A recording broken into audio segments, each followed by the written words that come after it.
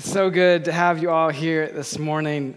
As we continue on, we're going to finish out our series of Foretold and our Advent series by lighting these candles. And I was smart. I brought one of these instead of a match this week, so it won't burn my hands. But we've lit 4 different candles, or 3 so far, candles that represent different things. And the first one that we did, the first candle that we lit was hope.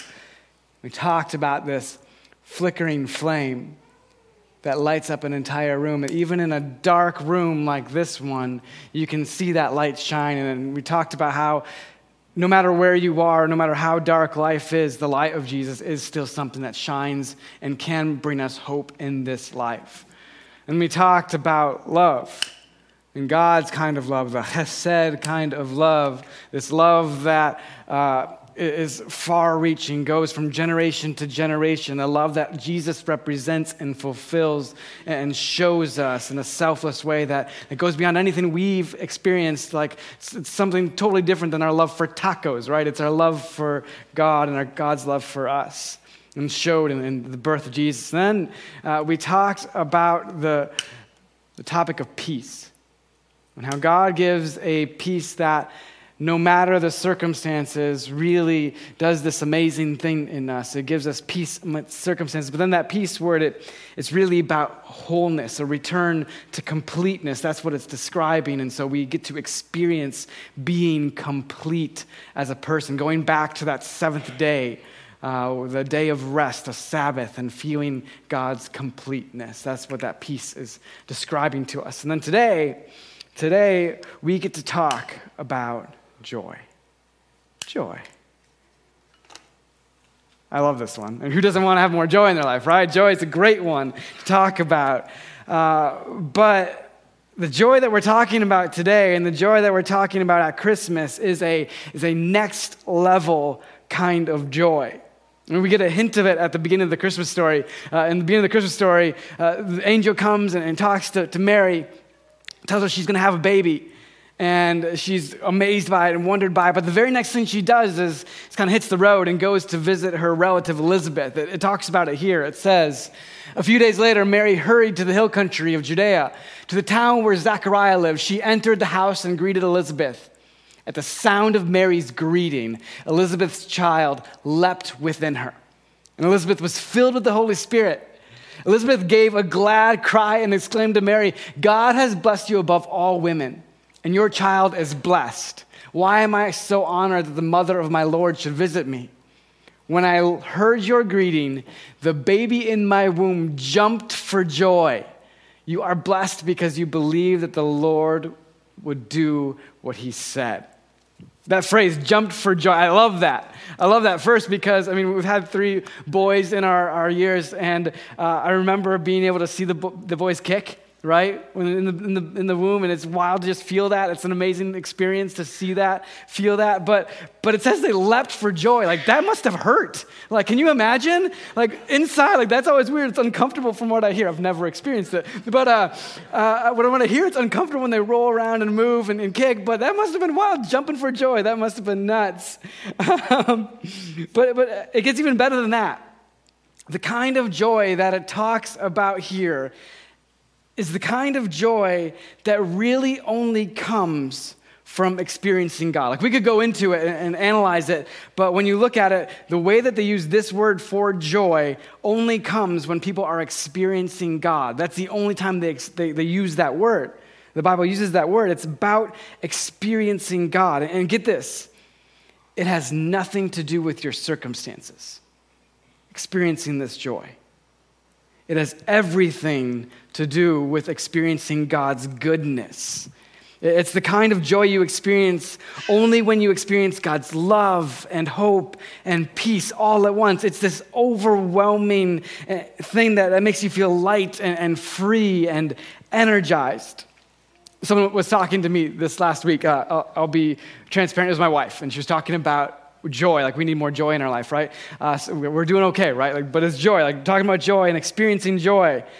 And as we were talking about that, she said she heard this analogy that I thought was great. She heard this analogy of the candle lighting in like a kind of traditional Christmas service. Have any of you ever experienced that? Raise your hands, yes? Yes. Some of you are paying attention. Great. Thank you. Okay. When you light those candles, somebody lights the first candle, and they pass it to the next person. You try not to burn your hand with wax. And then all of a sudden, over the course of the entire time, the entire room gets lit up, right? And all of these candles are lit. And it's beautiful, and it's sweet, and I love those things. But what's crazy about it is that is the joy, that's what God's kind of joy is like. You light the candle, and then you share it with someone else, and then they do the same, and soon every candle in the room has a light, and it's bright almost. But here's the thing about that. The first person with the flame, they share it, they give it away, so to speak, but when they share it, when they give it away, they don't lose it. They still have a lit candle. They still have a candle that's fully burning. Sometimes when you share things, you have to give them away. Like you don't have them anymore. When you share, you're actually giving it to somebody to use, and you now lack that thing. Joy is not one of those things. Joy is different than that. If anything, when you share joy, your joy actually grows. Like the room is bright. It's full of it. You can sense it. You can feel it. Personally, I experienced this firsthand this past week. I had one of those weeks that literally just experienced this in a way I don't think I've ever quite experienced before. Last week, we announced that RCC has entered into a purchase agreement to buy the Royal Ridges building and property. And I've just got to say this. Your response to that, it was so much fun.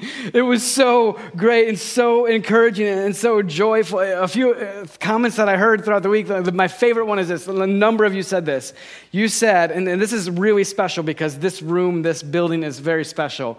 You said, that place already feels kind of like home.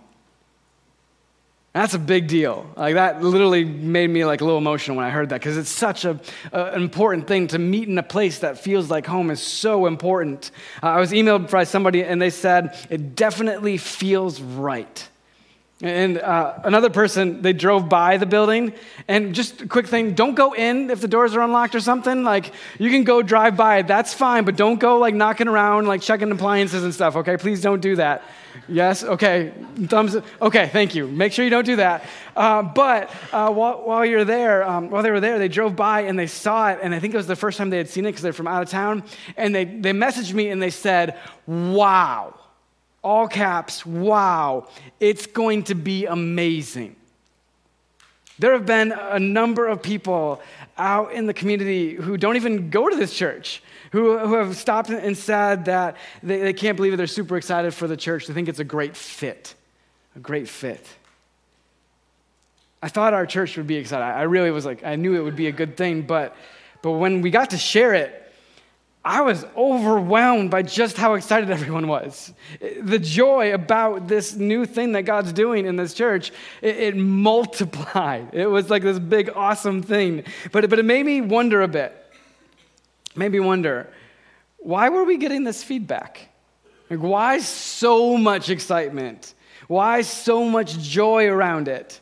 I know it's exciting, but it's the building, right? But it has to be more than just that. There has to be something to it. And as I was thinking about that, I came to the thought that probably two things. Two reasons that that's the case. The first is this. I think that there's this very real sense that God is leading this, as he should. There's just this very deep sense about that. What I mean by that is, personally, I feel small in this process.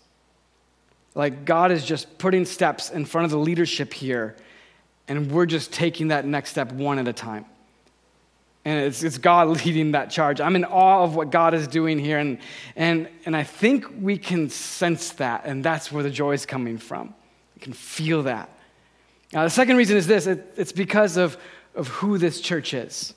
It's who each and every one of you are. We're a church that values and cares for this community. We're a church that, like we just had up here, cares about this next generation, knowing who Jesus is, Like taking that knowledge of who Jesus is and that faith in him and carrying it on with them for their lifetime so they can experience that and know that they have these memories of being loved within a church. And that's important, that's powerful.